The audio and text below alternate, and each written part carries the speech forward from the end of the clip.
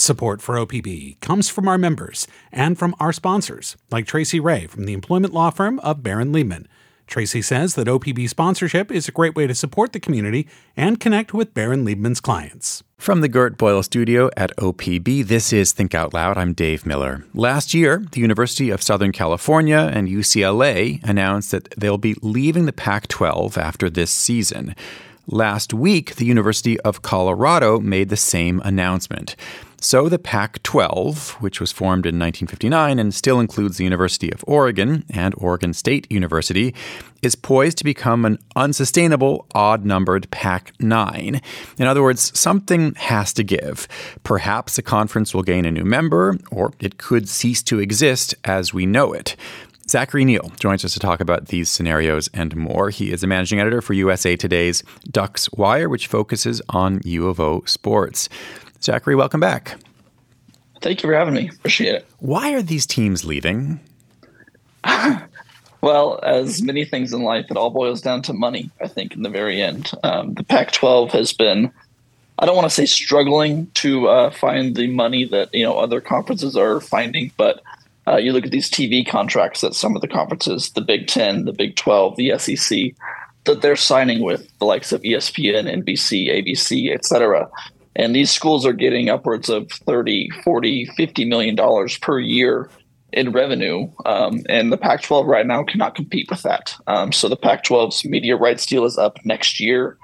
And some schools, like you mentioned, USC, UCLA, Colorado more recently, they do not feel confident that the Pac-12 is going to get a new deal that will see them, get as much money as they could in another conference. So they are choosing to jump ship and follow money wherever it may be. I had seen reports yesterday and this morning that the new Pac-12, I guess we still call it that, TV deal was going to be announced today. Has it happened? I mean, is it happening right now? So announced is a loose word. Yes, there was a meeting between the Pac-12 commissioner, George Kulabkov, and all Pac-12 presidents and athletic directors this morning. Details of that meeting have not come out yet. There are rumors about what the deal may be, reports that it's going to be not with the TV partner per se, like ESPN or NBC or Fox, but rather with Apple TV and be the first streaming service to get a college brand or college conference. Which, depending on who you are, you may like that, you may hate that. Word is that most of the conference Pac-12 presidents are not a fan of that. They don't love the streaming platform idea just because it's new and, we don't really know how that's going to play in college football. So, yes, the meeting happened. No deal has been presented just yet, but that could change, while we're on this call right now. So it's a fluid situation. Is it fair to say that when we're talking about TV deals here, we're really talking almost exclusively about college football? Mostly, yes. I mean, there are some other sports that drive revenue. You get men's basketball, a little bit of women's basketball, but you look at the Olympic sports, your gymnastics, swimming, track and field even. Those are real, not really big revenue drivers. So when you're talking about these contracts, yes, you're talking about mainly football and college sports right now. So let's turn to Oregon teams, starting with the U of O and their potential calculus right now. What would the reasons be for Oregon to decide to stay in the Pac? Let's say that Pac-10, let's say another team is added. Some marquee teams are gone. Why would the U of O decide to stay? One of the biggest reasons is because, the end goal every year is to get a spot in the college football playoff. In next year, the college football playoff, which is currently at 4 teams that make it every year and compete for a championship, that expands to 12 teams next year. And so right now there are the winner of the Pac-12 each year is not guaranteed a spot in the college football playoff, no matter how good you are, no matter your record, because it's decided by a committee. And if they think another team from the SEC is better than the champion of the Pac-12, then they're going to choose the SEC team. So next year, I believe it expands to 12 teams where the winner of each Power 5 conference, the champion of that conference gets an automatic bid into the playoffs. So if Oregon stays in a Pac-12 conference that is arguably weaker without your USCs, your UCLAs, then they've got a better chance of getting into the playoffs. So that would be the main reason that they would end up staying. However, if it comes at a cost and they don't get the media revenue that they could with another conference, then you kind of have to weigh your outcomes, see which is more important to you. So bigger fish in a now smaller pond, or a pond that doesn't have University of Southern California in it. Correct. What's the most likely scenario for what is at this point slated to become the Pac-9 for it to actually become the Pac-10? Who is the most likely addition? I think right now you have to have your eyes on San Diego State. That gets a little bit complicated because there was a deadline that they had to meet. I believe it was less than a month ago that, they had to opt out of their deal with the Mountain West. They missed that deadline because they were unsure what the Pac-12 was going to look like. So I guess they could kind of blame that on the TV revenue deals that were not put forth by that Pac-12. So what they have to do is they have an exit fee to pay the Mountain West, which is currently, it was at $17 million. But they missed that deadline, so now it is doubled to $34 million that they have to pay to the Mountain West Conference if they want to leave to get to the Pac-12 by 2024. That doesn't mean it's impossible. It's just a lot more expensive. But at this point, San Diego State's probably the most likely team. You could also look at, teams like SMU, Colorado State, a few teams like that in the Mountain West. But I would have my eyes on San Diego State for sure. Okay, so one scenario is San Diego State joins the Ducks and everybody else stay. The other is that that the Ducks decide that they want to leave. Maybe University of Washington leaves as well. What would the U of O gain by jumping ship?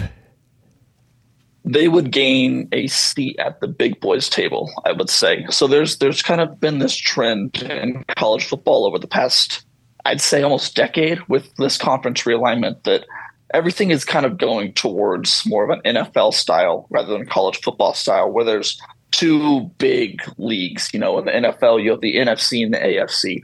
Now it's kind of looking like you may go from a Power 5 model where you had the Pac-12, Big 12, SEC, ACC, and Big 10, to where now you may just have the SEC, Big 10, and maybe the Big 12.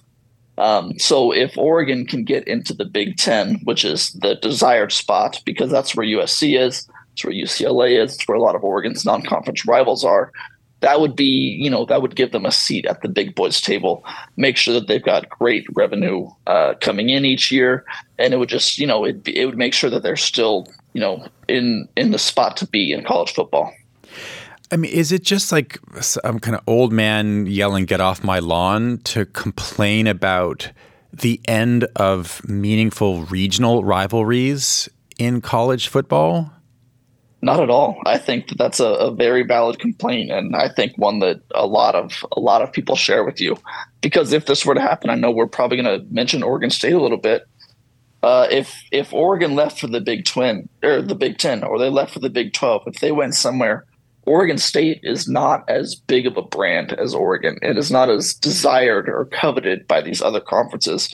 So it's likely that Oregon and Oregon State would break up, and they would not have these yearly matchups against each other. The rivalry, formerly known as the Civil War, would not be a yearly thing anymore unless they really made an effort in non-conference scheduling to make it happen. So yeah, it's a little bit sad and kind of frustrating at a point to see it's come to this point. I'm curious what you think about the long-term strategy here. Obviously, money rules the day in almost every aspect of our lives, and I can see why a university president would say, if I can get $40 million versus 31 or whatever, I can see how that makes sense. But in the long term, do you think fans will lose some interest nationwide if regional rivalries that existed for decades just stop existing? That's really tough to say. I think that there is a certain facet of fans, probably the older generation of fans, will be really bummed to see that.